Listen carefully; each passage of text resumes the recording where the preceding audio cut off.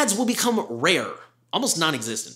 The difference is absolutely night and day. This is especially true with visiting like news sites or really any websites, health websites, shopping sites, even search engines. If you've never used an ad blocker before, you're probably sitting here going, well, ads aren't that bad, the company has to make money somehow. But the thing is, you're probably just used to it. If you're one of those people who thinks I don't mind the ads, I want to challenge you. Go try out an ad blocker for 30 days or even 2 weeks. Just go straight to the link in the video description and add uBlock Origin to whatever browser you're currently using.